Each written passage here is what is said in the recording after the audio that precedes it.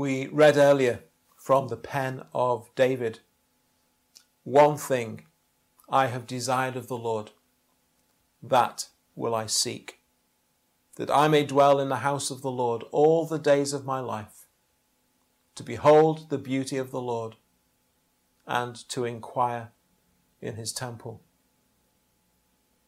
And we see in David what it is to have a heart for God.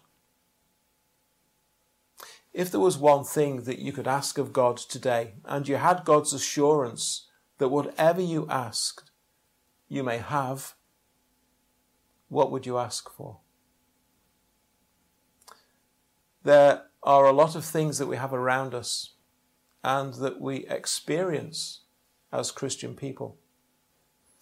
There are all kinds of things that we have in our lives which are expressions and consequences of our faith. A particular circle of friends, certain types of books on your bookshelves, certain habits and routines, music that you listen to, your involvement in a local church, perhaps a leaning towards a particular style of worship. All of these things play a part in our Christian walk, and many of us value these things very highly, and for the most part, rightly so. But could it be that these expressions and consequences of being a follower of Christ actually can start to mean more to us than Christ himself means to us?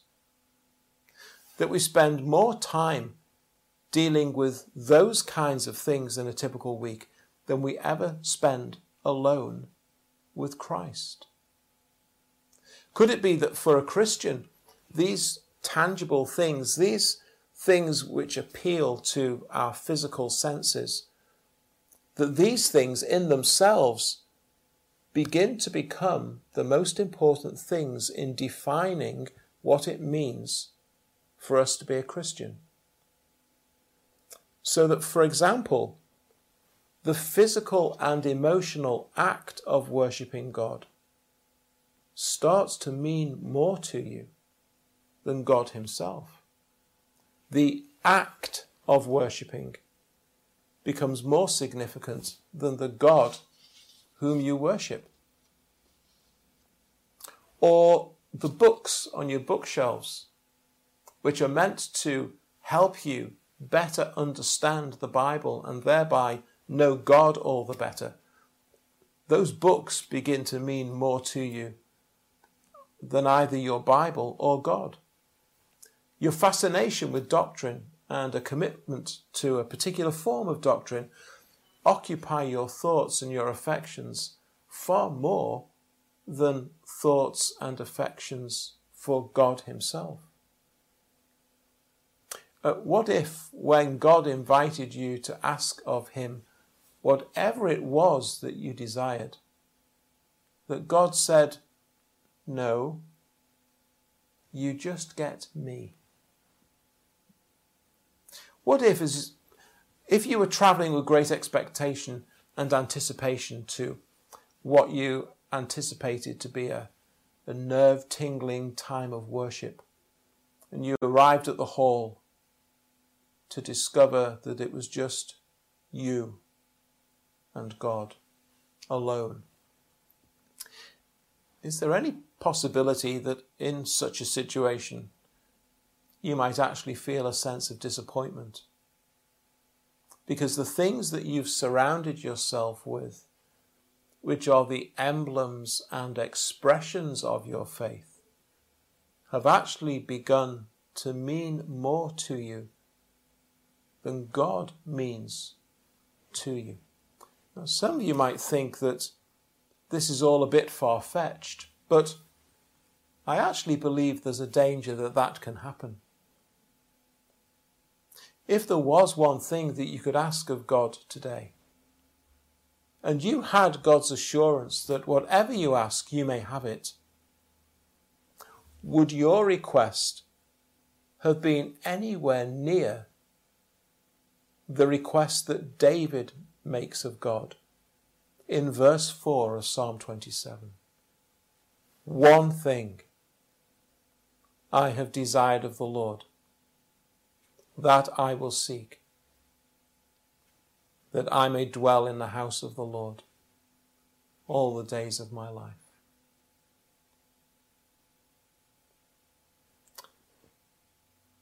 Here's my first of 3 points as we look at verses 4, 5 and 6 of Psalm 27. Number 1, just one thing. To the rich young ruler, Jesus said, one thing you lack. Go your way. Sell whatever you have and give to the poor, and you'll have treasure in heaven. And then come, take up your cross and follow me. Just one thing. But that one thing required that man to turn his whole life upside down. To Martha, Jesus said, one thing is needed, and Mary has chosen that better part. The Apostle Paul, when writing in Philippians chapter 3, what things were gain to me, these I have counted loss for Christ. Indeed, I also count all things loss for the excellence of the knowledge of Christ Jesus my Lord, for whom I have suffered the loss of all things and count them as rubbish, that I may gain Christ and be found in him, not having my own righteousness which is from the law, but that which is through faith in Christ, the righteousness which is from God by faith, that I may know him. There's just one thing that mattered to Paul, and that was that he might know Christ. And David says, one thing I have desired of the Lord. And here's the question. Are you a one thing Christian? As you read through the Bible, what is it that you discover? Well, of course, you discover many things, but you discover that when God has truly worked in the heart of a sinful man or woman, when that person has truly been regenerated and born again, when the transforming power of God has done its work within you, there is one single desire which rises far above all others. And it's a yearning after God. In the rich young ruler, we see a man who had satisfied many of the desires that people still have today. He had great wealth and possessions. Is that something that's high up on your list of desires? Is the accumulating of worldly goods something to which you devote yourself? Is your heart and your mind constantly swimming with desires about what you're going to acquire next, how you're going to improve this, and how and when you're going to replace that? That's not where the desires of a godly man or woman should lie. Some of those things may be legitimate things, but when it comes to your deepest desires, what then? When God moves, all of those kinds of things should be superseded by one single desire. In Martha, we see someone who sees great importance in having things just so. If people are visiting in the house, the meal has to be just right. The house has to be just right? What will people think if I don't provide them with a decent meal? Listening to preaching? Who's got time for that when there are all these jobs to be done? Martha, Martha, one thing is needed, and Mary has found it. Desire is a strong word, isn't it? Desire is what drives you. Look at what David says. That I will seek. That's what's driving him and motivating him. What drives you as a Christian? What's your heart's desire as a Christian? What are you seeking after as a Christian? Well, the Bible helps us to see how we should direct and focus our lives as we have the lives of others laid before us. Paul discovered that which Jesus said to the rich young ruler and to Martha, that God requires us to completely disregard all other things in comparison to this one thing. Just one thing I have desired of the Lord.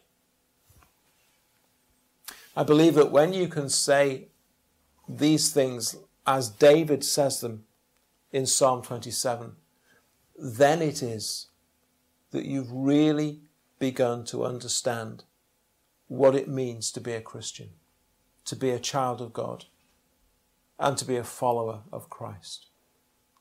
To be able to say like Paul, I count all other things as rubbish, count them all as loss, if it means that I can have this, if I may gain Christ and be found in him and know him.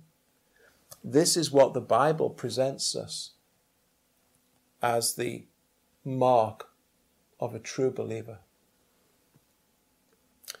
And when you can say, and when your life displays, that it all boils down to just one thing.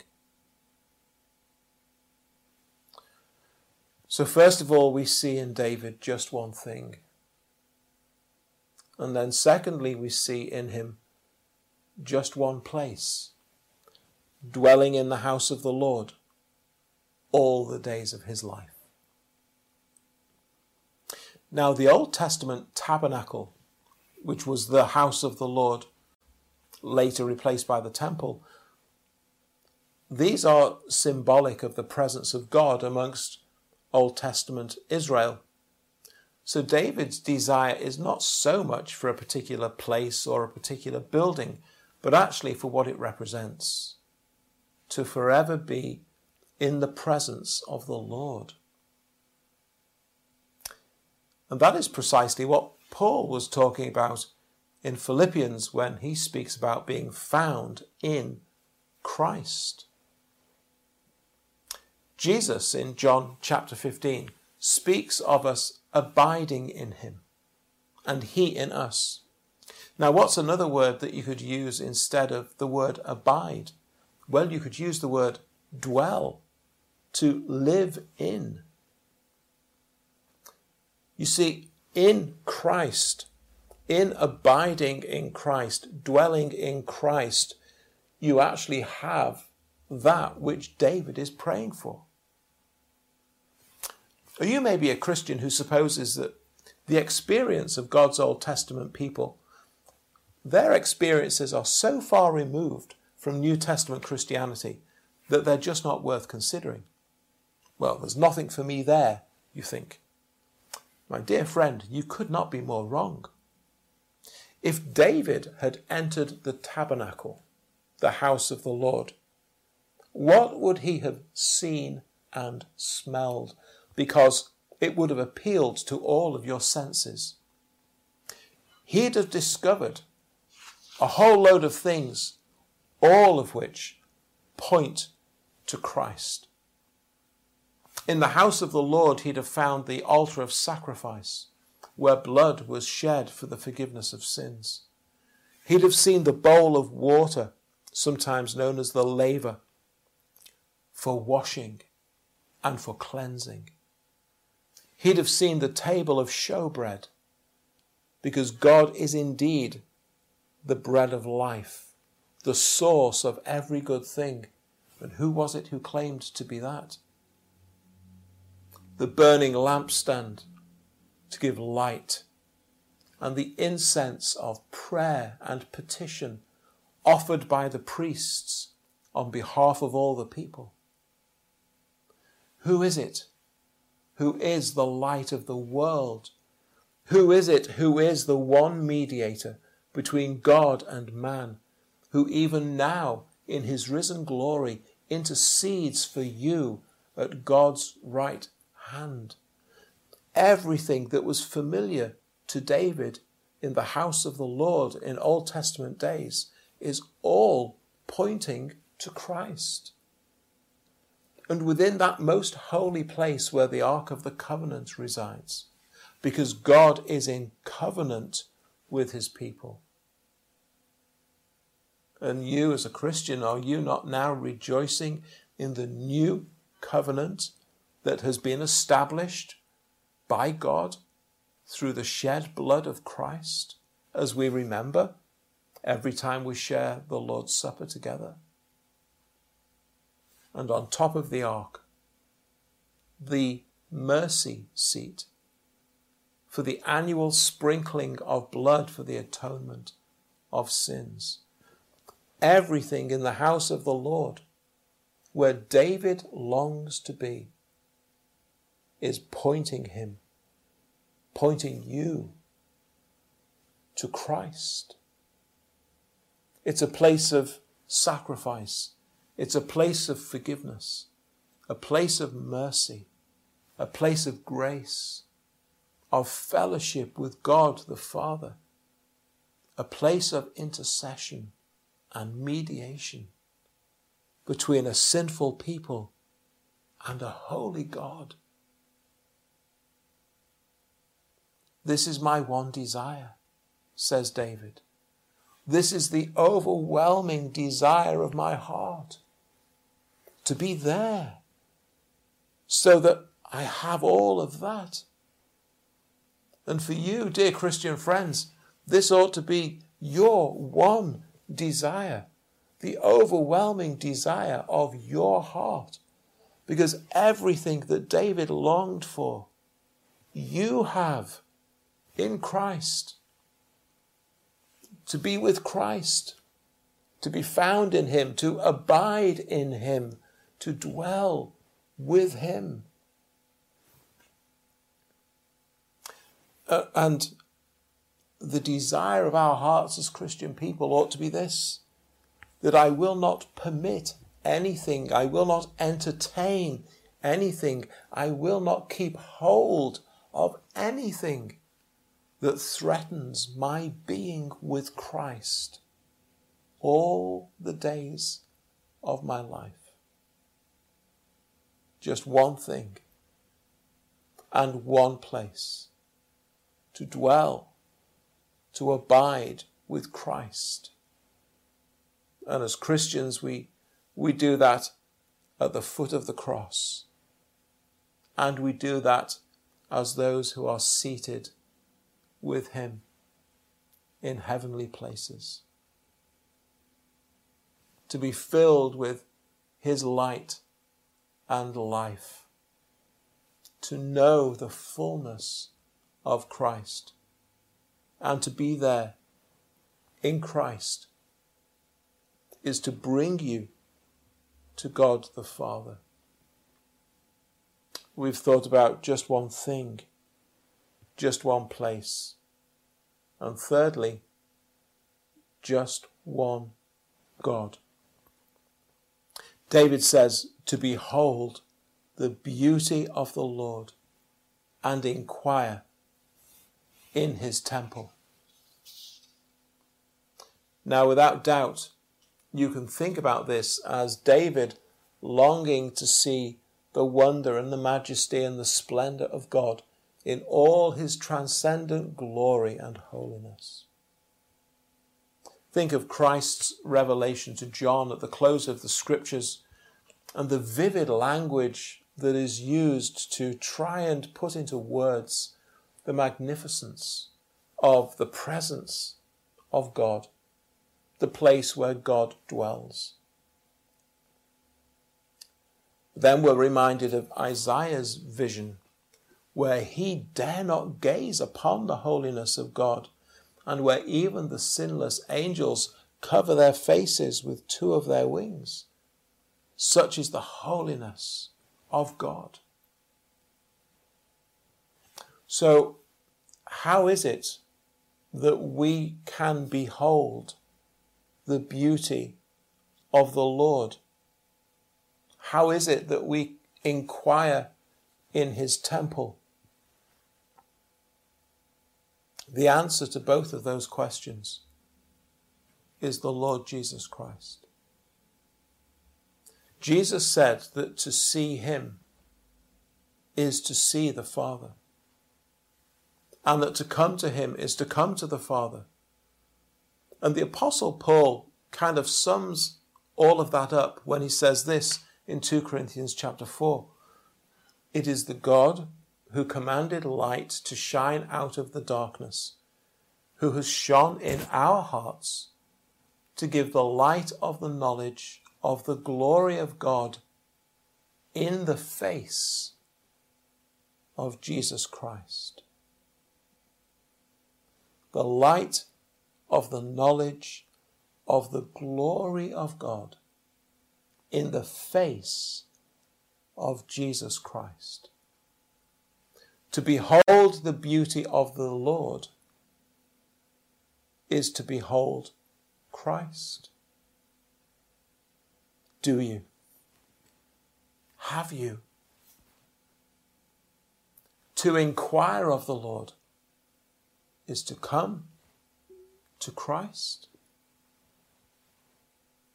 to hear his words, as we thought of this morning, and in his name, and on account of his salvation which we have in him, to be able to approach the throne of grace. He bids us come, and we may. One desire, one thing, one place, one God.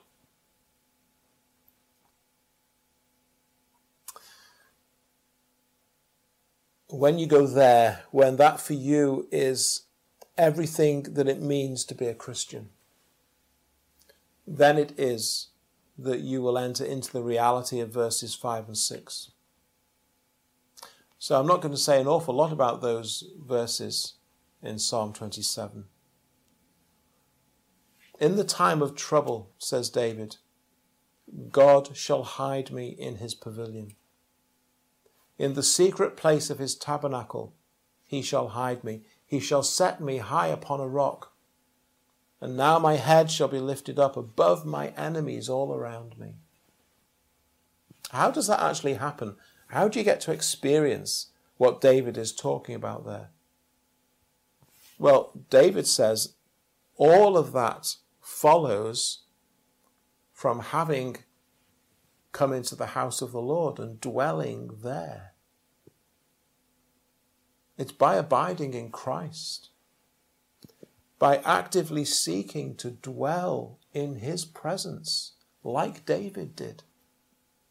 Then it is that you will know his comfort, his protection, and his peace.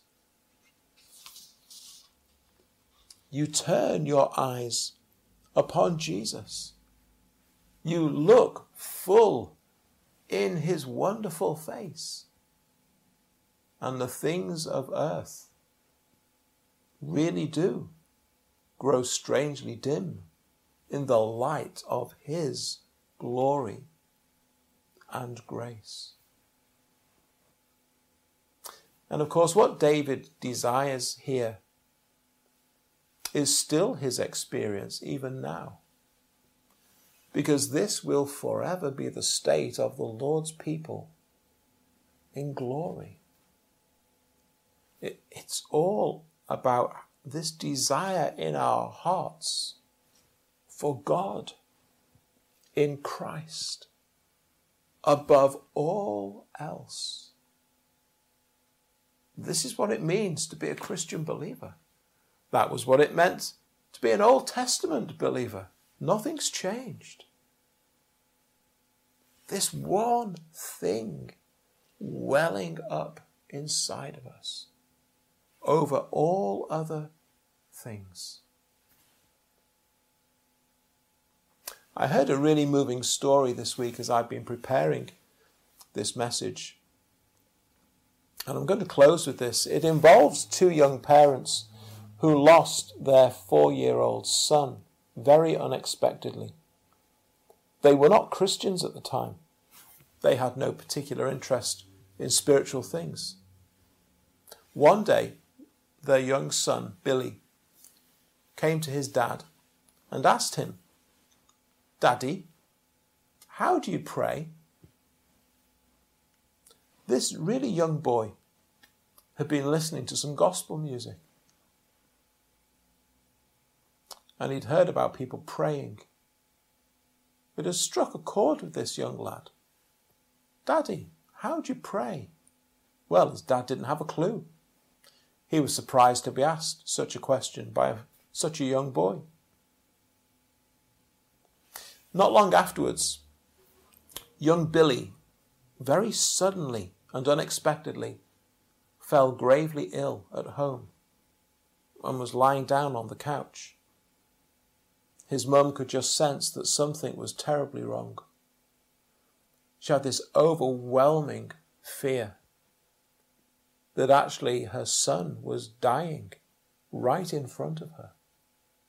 And indeed he was. She called for help. A few family members came round and they were waiting for medical assistance when suddenly young Billy sat up. And he said, look, Mummy, can you see him?" And his parents describe how his face just broke into a calm and beaming smile. And this 4-year-old boy said, "He's come to take me." And he stretched out his hands in front of him. And he passed away.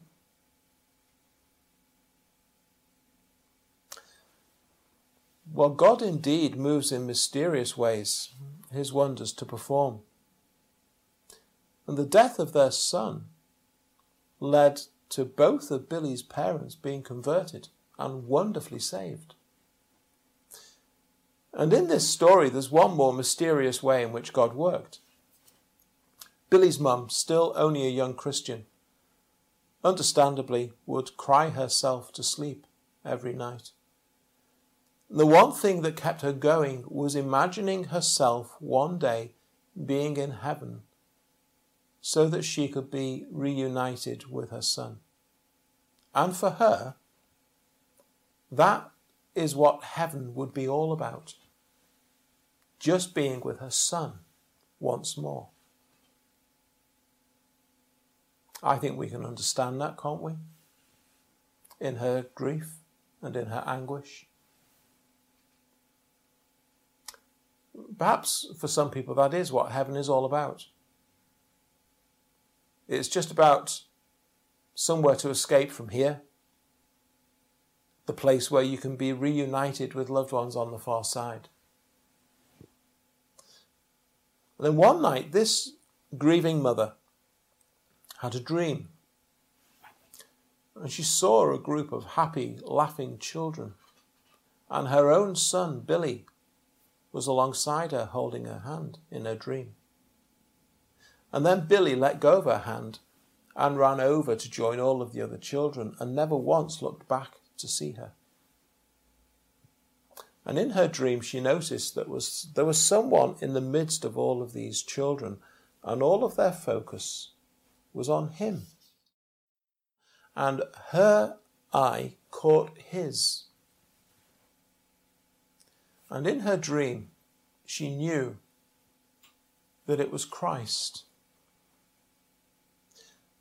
And she found herself simply falling at the feet of her Saviour and confessing her love for him.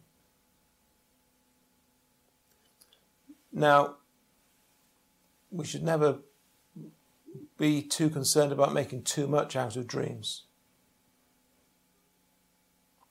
But that dream had a powerful and long-lasting effect on that young, grieving mum, and for the better. From that time onward, her testimony was that she cherished so much all the memories of her son. And her great comfort was that Billy would forever be with Christ.